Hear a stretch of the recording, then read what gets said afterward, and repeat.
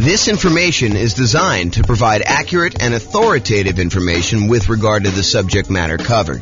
It is offered with the understanding that the presenters are not engaged in rendering legal, accounting, or other professional services. If legal advice or other expert advice is required, the services of a competent professional should be sought. Welcome to the Sunnyvale Real Estate Investing and Real Estate Financial Planning Podcast. Learn all about investing in real estate in Sunnyvale, California, with a combination of real estate financial planning and modeling with numbers specific to Sunnyvale, plus syndicated, more generalized recordings of live and pre-recorded real estate investing classes, not all of them specific to Sunnyvale. Be sure to stay tuned after the podcast for a message from our sponsors. Well, good morning and welcome, everyone. I am James Orr, your host, and today we are continuing with the series we have on how to improve cash flow. And specifically, today we're going to talk about how to improve cash flow during the stage of marketing your property for rent or rent to own. Really doesn't matter. We're really just talking about the marketing of your property that you have that you're rented out. So if you've kind of been to some of the previous classes on this topic, we've kind of broken out the how to improve cash flow into several stages. So for example, we have a stage for when you're searching to buy a new rental property. And we've covered that one already. We went over all the different strategies when you're searching to buy a property. Then we have a stage where you're financing the property. You found the property now, you're about to go put financing on it, and you're thinking about all the different ways that you might be able to improve cash flow on your rental property while you're financing it. And that's actually the largest group. It has the most number of different strategies for improving cash flow is the financing section. Then we've covered the section on how to improve cash flow when you're thinking about which real estate investing strategy to use, whether you're doing a lease option or doing house hacking or nomad or niching down to focus on a specific type of clientele or whatever you're doing there. And then we've covered this section on how to improve rental property cash flow when you improve the property, when you could do things to the property itself. Today, we're covering how to improve rental property cash flow when marketing the property. And then we have two other sections that we've yet to cover, and that is how to improve cash flow for properties that you already own, and then how do you improve cash flow on properties that you're currently renting out. So we'll cover those later on, but today we're focusing in on how to improve rental property cash flow when marketing the property. And honestly, this is going to be a relatively short class because there's really only 4 things that we can do when we're marketing the property to rent to make sure that we're optimizing the cash flow on it. And those are, number 1, make sure that you've optimized the marketing itself, which we'll talk about here in a little bit. Make sure that you maximize the exposure you're getting on your property. Make sure that you have like top-notch sales skills to be able to convert inquiries on your property into closed signed leases with tenants or tenant buyers. And then lastly, optimize the showings you have for when you're showing your tenants or potential tenant buyers the property itself. Okay, so let's start off. And there's really not that much to cover. I think a lot of these are going to be obvious, but I wanted to make sure we cover them so that we could be comprehensive because there's about 88 different strategies that we use in order to improve cash flow. Some of them are really obscure and a lot of people are not going to be thinking about them. And then some of them are really, really obvious in your face, but I want to tell you about them in case maybe they're not obvious to you, or maybe you've not thought about them, or maybe you are, you're about to rent your property or you're about to go buy another rental property and you're thinking about the different discrete stages and you're not thinking about these things in advance when you could be preparing for it. For example, maybe you need to do some prep into improving your sales skills, and you should do that early on so that you're not overwhelmed trying to close on a property and get the property marketed and rented and all that other stuff. And you're also thinking, man, I should probably learn how to, become a better salesperson to be able to, get the tenant or tenant buyer in this property converted into an actual signed lease and a profitable rental. So let's talk about this. So optimizing your marketing. And this is really about things like, do you have professional grade photos? I've taught classes before where I show the photos that some people are using on their rentals versus someone who has professional photos. And I ask them, this is actually the same property. the same model. Like I know sometimes we have these new construction neighborhoods, and you'll have like someone go in there with their old camera, on their telephone, on their cell phone, that looks like they've got like Vaseline smeared on the lens, and it's really small and very dark, and they don't even open the blinds, and all that sort of stuff. Versus someone who goes and they spend a little bit of money up front to get professional grade photos done one time at the beginning of their property life, when they're kind of like got their rental property and it's in the best shape it's going to be, and they kind of like get those photos and they can reuse those photos, and we compare them for the same exact model of a new construction type of house. One person kind of goes on the cheap, the other one goes and does professional grade photos. And I have people in the class tell me, which one of these would you call on? Which one would you want to rent out? And it's really, really obvious. And sometimes there's not that obvious, but for someone who does a really good job and gets these professional grade photos and gets these things done, they use the right lenses, the fisheye lens to kind of make things look bigger, and kind of you could see the whole room versus you're standing in the corner with your phone all the way back and trying to get that done. That doesn't show nearly as well. So, optimizing your marketing includes things like getting professional grade photos done. Maybe you decide it's worthwhile to get a 3D tour done. I think that it's helpful in a lot of cases to do that. Or maybe you're going to do a video tour where you walk through the property with a video. And that way, when you're marketing the property, maybe when your prospective tenant calls, you say, look, I'm happy to email you over a video tour of the property, or maybe you include it in the marketing up front, and you can give them an opportunity to see it. Might improve your conversion ratio once you get them in the property, because they've actually gone through video-wise and seen the property and been able to do that. So really, optimizing the marketing materials you have for the property, whether that's photos or 3D tour or video or flyers or whatever you're going to do, or the signs you're using in order to do that. In fact, let me go just add those right now as I'm thinking about them. The flyers and signs, all the marketing materials that you might have could actually improve the marketing you're talking about. So whatever you could do to have professional grade marketing, I think is important. The next one on our list here is maximizing exposure. Am I maximizing the exposure of the property when marketing for tenants? We're going to start 60 days early, at least, in order to try to find the next tenant when we've got a property that's already in existence. It's hard to do that when you're buying a property and you're closing on it, and you've only got a limited amount of time to do that, and you may or may not have the rights to be able to market the property while the property is under contract, especially if there's a seller in there with their seller's personal property, or the tenants in there, and they definitely don't want you marketing their property with that, although maybe the tenant's not moving out, maybe you're taking over the property that way. But there's lots of variations. So it's really hard to be marketing a property when you just buy it in advance. So you're going to have a little bit of exposure. But most of the time, if you've got a tenant in there and your lease says that you have the right to start marketing the property early, we're going to be asking the tenant whether they're planning on renewing and telling them the renewal rate, somewhere about 90 days at least in advance of their lease expiring. And then we're going to tell them, hey, look, if you don't tell us by this date, then we're going to start marketing the property to find a replacement tenant. And so you're going to be starting marketing the property at least 60 days early.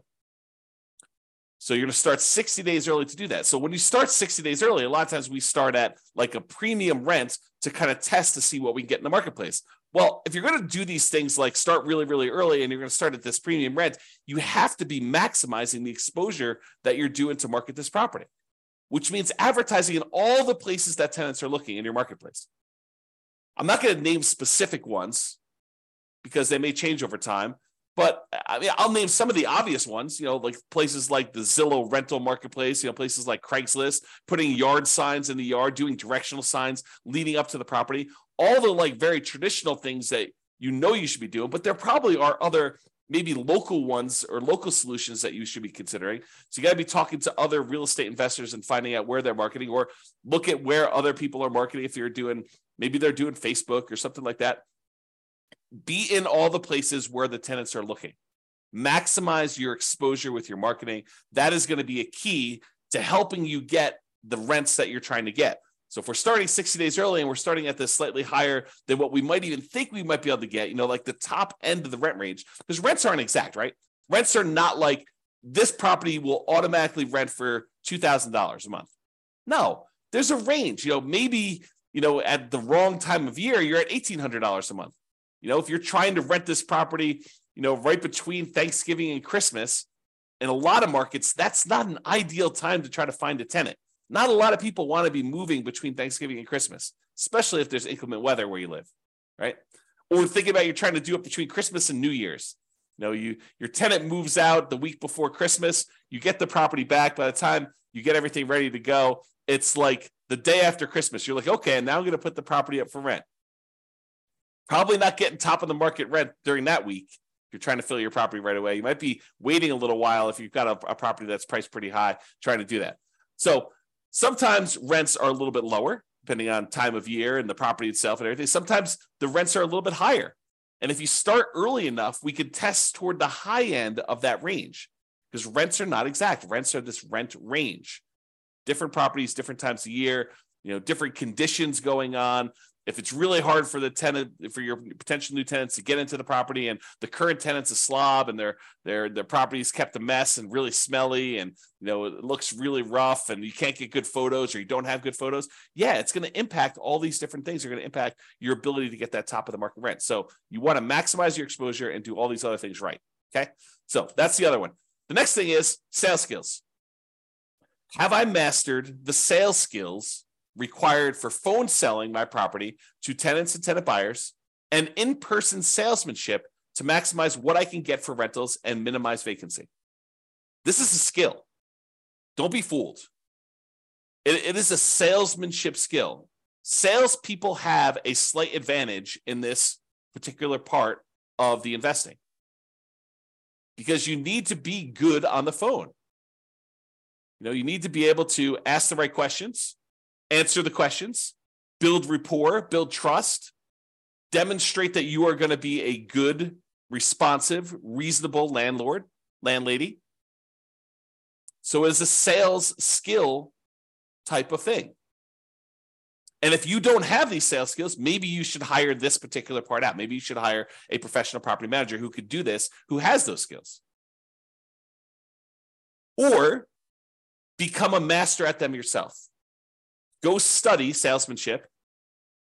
All the stuff that real estate agents use in order to improve their sales skills, those are the same types of materials you may want to study. Not because you're explicitly doing the exact same job, but it's similar type of kind of like skill, like the idea of going and building rapport and building trust with a potential buyer, or in this case, tenant, and what you're trying to kind of get them to feel comfortable buying and renting this property from you, depending on which one you're on.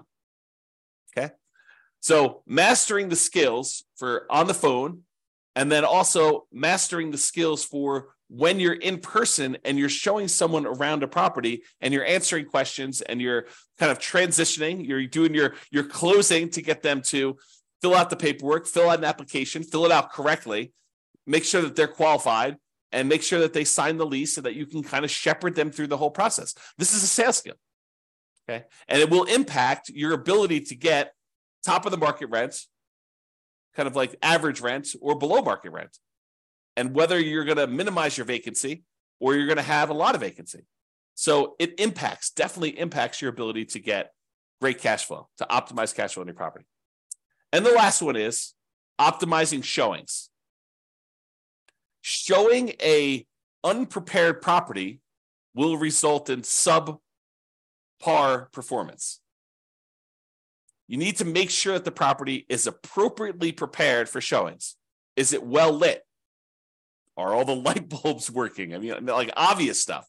When you kind of like do the showings, do you open up all the blinds to get sunlight in so that someone doesn't come in and say, wow, this place is really dark? Like, I don't think I'd want to live here. It just seems really gloomy and poorly lit, especially if your tenant has got they like it dark in their bedroom or something like that. You need to go in there and make sure that the place is well lit, that people can see in there, and make sure that it looks good and that it smells good. If your tenant is not the most clean, if your current tenant is not the most clean kind of tenant in the thing, maybe you have to do something about that. Or if it's a vacant property, definitely do something about that. Make sure the property smells good. Make sure all the repairs are done on the property. You're setting the tone for the relationship you have with the tenant when you're showing them the property.